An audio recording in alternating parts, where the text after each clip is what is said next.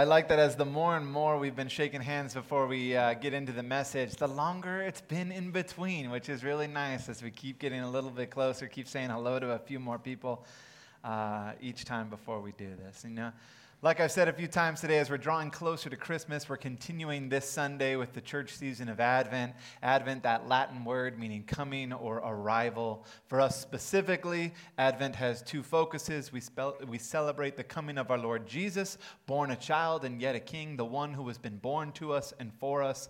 And we celebrate his arrival, his coming this Christmas season. The second calls for us to look ahead in hope during this season of Advent to the second coming of Jesus, when he shall come at last to judge between the living and the dead, and to take us to be with him and all who have gone before us into heaven.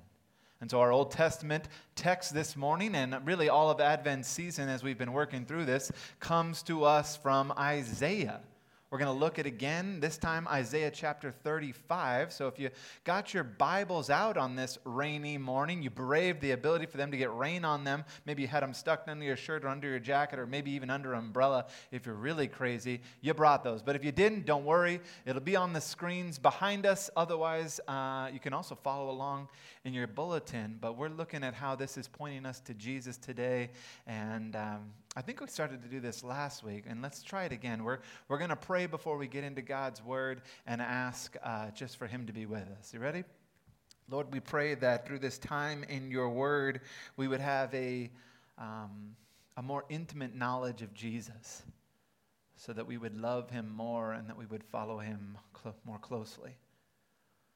Lord, as we spend time in your Word, whether it's here during service or at home in our devotions, let our hearts find peace as we become aware of your gaze upon us, as you look at us in love.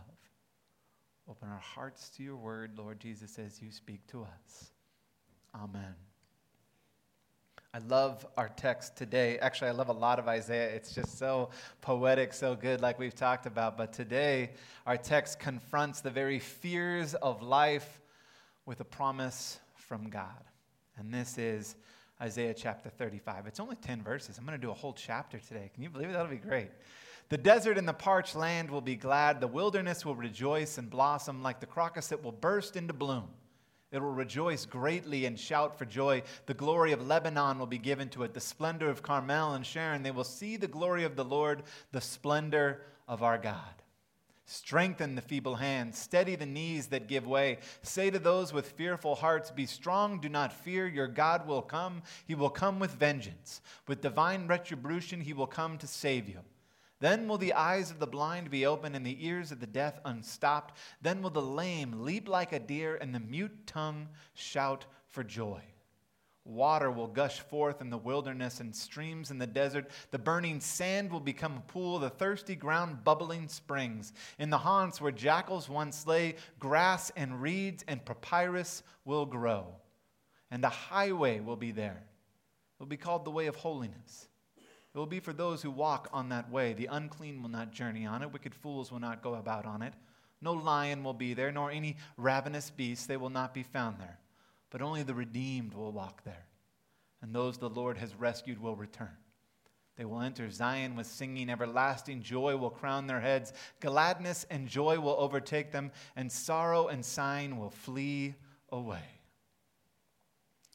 As we read the book of Isaiah, we see that the main enemy of Judah is the nation of Assyria. Now, Assyria was the world power at that time, and Isaiah has been calling on the people continually to turn their trust and hearts to the Lord for deliverance from Assyria's hand. Assyria has been attacking Judah, surrounding Jerusalem, yet the people still refuse to trust in the Lord. But what's unusual about this section of Scripture, what's unusual about Isaiah when it comes to chapters 34 and 35, what we're looking at today, is that for the first time the name Assyria is not given, but the name Edom.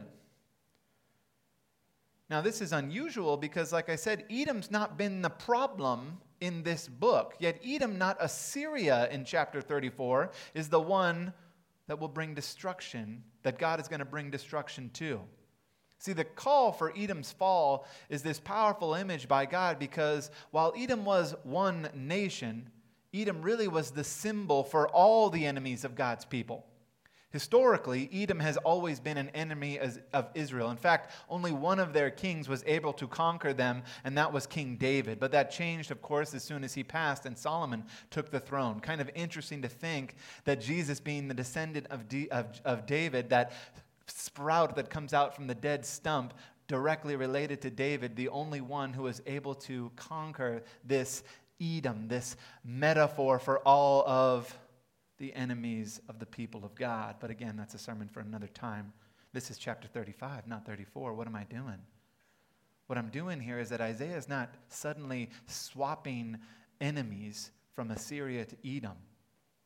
Rather, by saying the name Edom, he's declaring that God is going to bring destruction against all those who stand against God and all those who have turned away from God, including Israel itself, who has chosen to trust in man rather than in God.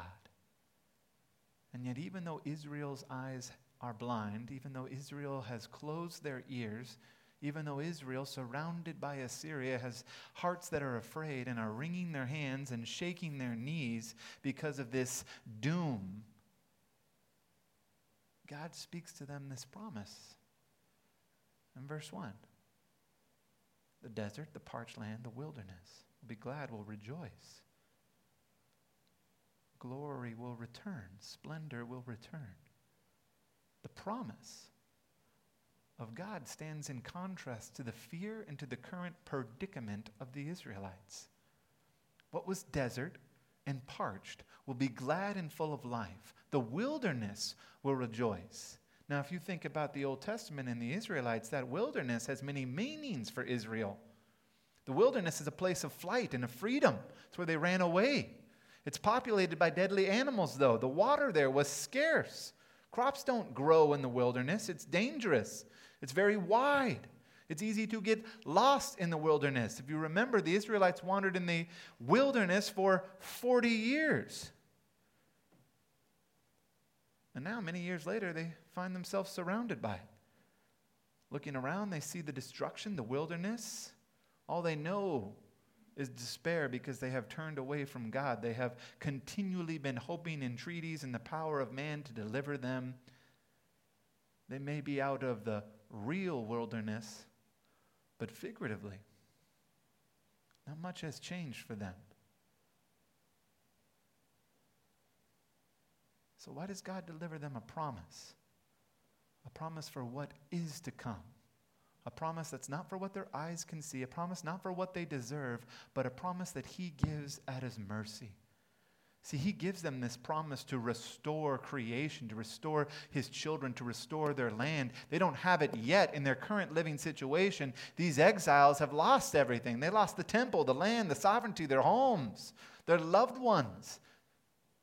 They have been experiencing the horrors and the tragedies and the pain and desolation of war. And now God is giving them a promise of returning splendor and making the land right.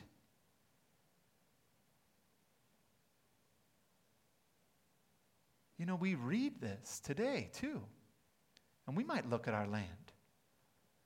And Paul knew this. He might look at his land in Rome. The Israelites scattered to the ends of the earth, living in a nice city like Rome, the height of power, prosperity. And God calls it wilderness. And very interestingly, if you remember Romans 8, Paul says something about the land that we live in. He says that creation waits in eager expectation for the children of God to be revealed. Creation, the land, the planet is waiting for the time when God's children will come. Because the creation was subjected to frustration, not by its own choice, but by the will of the one who subjected it, in hope that the creation itself will be liberated from its bondage to decay and brought into the freedom and the glory of the children of God. The whole creation has been groaning as in the pains of childbirth right up to the present time. All of creation is waiting like a parched land, like a desert, wanting to be returned to how it was. We get so focused and caught up on ourselves sometimes that we forget that when we sinned, when we fell short of the glory of God, the consequences came to the land as well. The land that we were called to be stewards of. When we messed up, everything suffered. And to be clear, we were never supposed to worship this earth or its creatures, but we were supposed to care for it. Because it was given to us by God Himself. Seems like we have work to do. But we also have hope. Because for as bad as the land is, this promise is showing that at the end, when Christ returns, God is going to restore the ecology of the world. And interestingly enough, all of creation, the trees, the birds, the bees, everyone is waiting for this transformation to come. See, Advent is not just for us, but it's for the entire planet. It's for all. All authority in heaven and earth has been given to Christ Jesus, who calls us to care for it in the waiting. And in the waiting, is it any wonder that the people struggle? Isaiah moves from creation, from the land, to the person. Verses 3 here say, strengthen the feeble hands, steady the knees that give way. Say to those with fearful hearts, be strong, do not fear, your God will come. He will come with vengeance, with divine retribution. He will come to save you. For the first living ones who heard this promise, all they knew was despair. Everything had been taken from them. And the prophet, knowing this, describes the manifestation of their suffering by weak hands, feeble knees, fearful heart, the inability to see, hindered hearing, broken bodies, and silent tongues. Because of what has happened to the land, because of what has happened to them, Isaiah says that we are overwhelmed by despair and weariness. Weariness because how much can a person take? Despair because it looks so bad everywhere they look. Sorrow that you can feel in your body. And as you enter into this text personally, as you open your heart to God's word, and you realize that maybe this speaks to us as well, not just to some Israelites living in the time of the prophet of Isaiah. Maybe you too have felt that. Sorrow and despair that you can feel in your body, in your soul. The suffocating fear and exhaustion. And the question I ask is, what's your Assyria? What's causing you to experience brokenness? To experience suffering, to lose daily battles to sin, to struggle with addictions? What's causing you to worry, to be anxious, to be exhausted? Maybe it's not what's your Assyria, but how many Assyrias you got right now that surround you and turn your life and home into a desert, into a wilderness. Because it's all too easy in the wilderness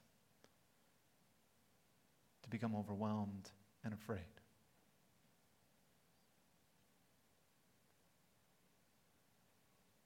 But if we spend some time thinking back, wasn't it in the wilderness where the people of Israel were fed by God? Wasn't it in the wilderness where the people of God were given water? Wasn't it in the wilderness where God himself carried his people and lifted them up, guarded them and cared for them? See, wherever there is wilderness, there will always be the promise of God. And the promise is very clear. He will save you. Your God has come to you in Jesus, has come to save you. His Spirit comes, His heart to your heart, to the very deepest parts. He sees you and restores you. Weak hands, let the ones that were pierced take your hands and make them strong. If your knees are shaking and you don't know how much longer you can stand, then surrender and fall to your knees in prayer. This text isn't about optimism or wishful thinking. This is the assured confidence that in the promise of your God who has redeemed you, who has called you by name, will be your start and your end. He will restore everything. And along the way will bring to you His peace and hope. He did it on the cross, and He will now do it every day again and again and again.